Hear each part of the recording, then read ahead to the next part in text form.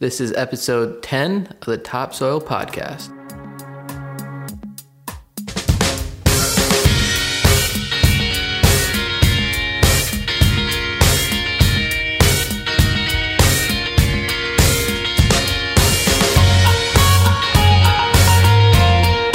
Hey everyone, welcome back to the Topsoil Podcast. This is Friday Fire, quick rapid fire wrap up of the week. All week we've been talking about this new sustainable ag market, regenerative ag, essentially another choice for the consumer. As you're going to the market, looking at, okay, whether you want a product that is farmed organically or farmed not using GMOs or farmed conventionally or farmed with sustainable ag practices, here's another new option. It's also another option for farmers to give them more buckets that they could tap into, more tools that they could use, and just some more options. So feeding a larger audience of people, and through those developing markets is how we are able to pay for sustainable ag practices, pay for soil health. Trent, what's your takeaway from the week? Well, I think the biggest takeaway for the week from the feedback that I've been getting is just, I think when we tried to tackle such a big topic, that at times maybe things got a little bit convoluted. You fact checkers out there can clean that English up, but I think things got a bit confusing. Yeah. You know what I mean? And I think what we were trying to say was two things. One is that there's a huge opportunity for farmers right now to meet a growing demand that we see from the urban consumer, which is there's a lot of environmental implications to nitrate leaching for what we see in the Des Moines Waterworks lawsuit, to what we see in the Gulf, to what we see, even up in Lake Michigan, with these environmental implications of runoff, right? And so cover crops can help alleviate some of that burden that the environment's having because of conventional farming. But kind of be more concise here, what I think is that the urban area consumer will start demanding this, right? Yep. They'll start demanding this, and I think that because of that demand and because of the lack of supply, there'll be premium markets that develop, and I think that that's where this big push for sustainably sourced label comes in, and so there's a great opportunity for guys that want to try to meet that need. Mm-hmm. Now, I don't want you to think that we're sitting up here on like our high horse, preaching. That's definitely not the intent of the show. But what we are trying to do is bring awareness to what we believe to be, real big momentum in the ag world. So there's one of two things that'll happen. One is the American farmer will decide that there's an opportunity here and they'll capitalize on it.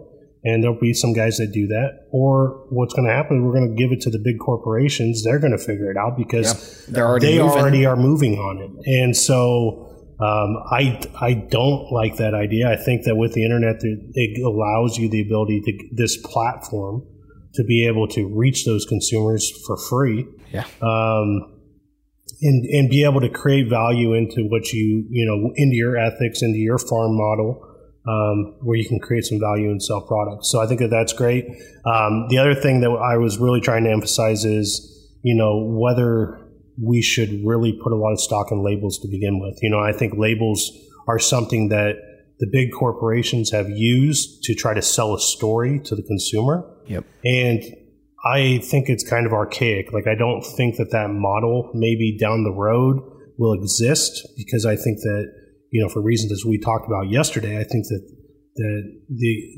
you can meet that consumer's demands directly from your farm. Right. So you are selling your own story. You're being able to market yourself. You're being able to market your family. You're being able to market your ethics and how you're producing food. And ultimately, that consumer will respond to that. So we've always given that up to the big corporations to be able to market our products for us. And I think that there's a time here where, with the internet and how that's changed the game, essentially you don't have to do that anymore. And that creates a great opportunity for some profit. So we're definitely not saying non-GMO is better or the way to go, or that organic's better or the way to go. What we're saying is there's different practices out there that provide premiums meet consumer demand. Right.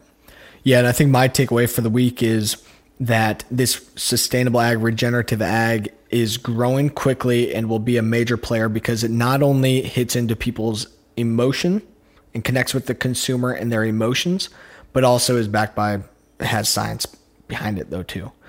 And the big piece of that is showing the connection between soil health, crop health, animal health, human health, and environmental impact. That's why this can work, is because it hits along all of them. And we need to have sustainability within every aspect of that. There also needs to be sustainability not only on those environmental aspects and whatnot, but sustainable in the economics along every piece along the way as well. And this new developing kind of mentality and market hits on that. Whether that be, hey, we can get going quick, we can direct market along these benchmarks ourselves, like you're saying. And guys have already done that across the country. And the leading guys in this, that's what they do. They've developed the markets themselves and they go direct to consumer. And that's what it takes, is developing those markets. And then the large scale companies are coming in as well to get their piece of this, because there's money, of course, involved, but also that this is driven by consumer demand and is, I think, critical for long-term longevity of how we want to live on this earth, is that we've got to do things smarter.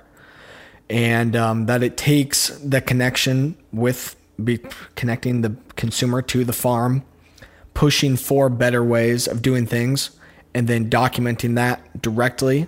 As farmers, we can document that and we can connect to the consumer in whatever they want, and what they want to pay us for. What are the practices that the consumer believes in? And we can tailor to those practices. We can tailor to, hey, what data do you want from us? What pictures and video, and come out and see my farm and see for yourself on, hey, we're doing a good job. And the consumer will reward the farmer for that. But we can start now to build those relationships with people.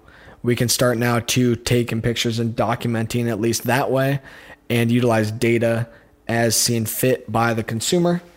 And maybe that's company driven, maybe that's not. But those things are coming, and we can be ready for them. So there was one thing too, and you could talk on this just a little bit, but there was maybe a little confusion too on just like soil health to plant health to human health and animal health. You know, we dealt with that kind of the first 2 days of this week. And then when we started talking about premium markets, maybe there was some confusion on whether these premium market products are actually better for human health. Right. You want to try to elaborate on that? I think there's pros and cons to all of this. So you can believe whatever science you want when it regards to organic, and is organic healthier or not? I don't know. You can look at science either way. Is consuming a product that is genetically advanced, is that better for you or not? You can look at it either way.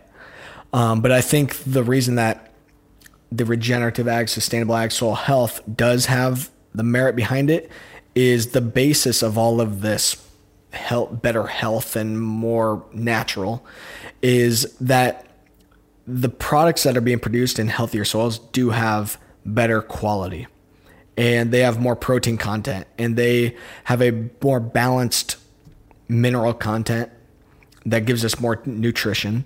It gives the plant C better nutrition. They're able to fend off disease and fend off insects better.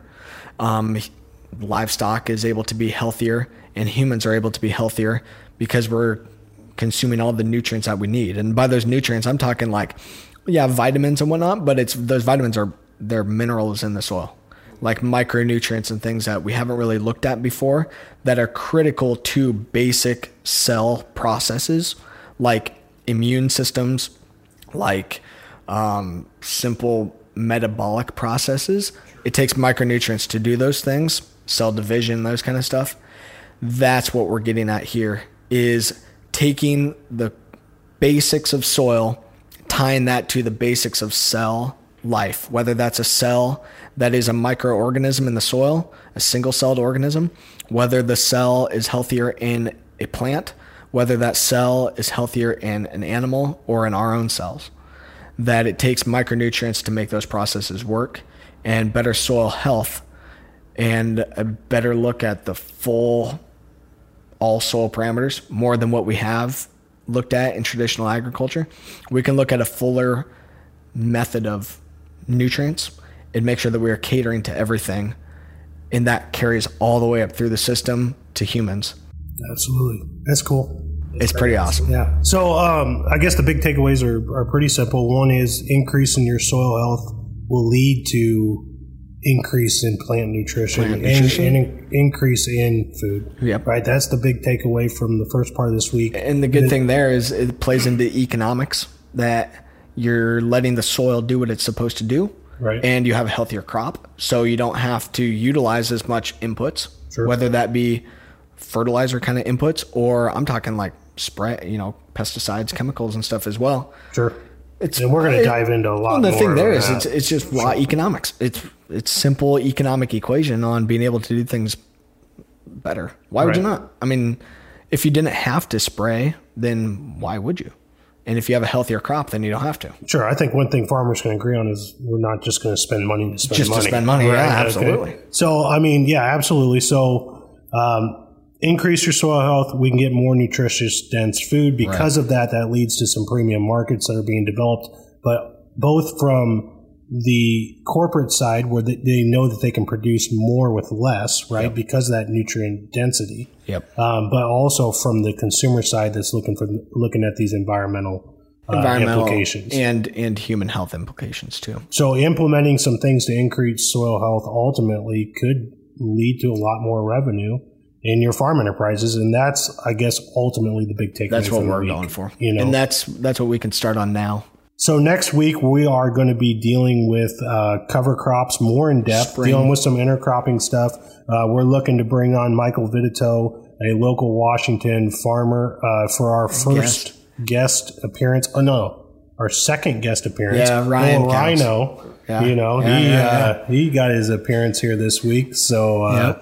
And he's in the studio right now, so big shout out to him for making this happen and all the work that he put in today. But no, we're going to be looking at Michael Vitito. You can look him up. He's got a blog that he does that's really interesting, Cubicle Farmer.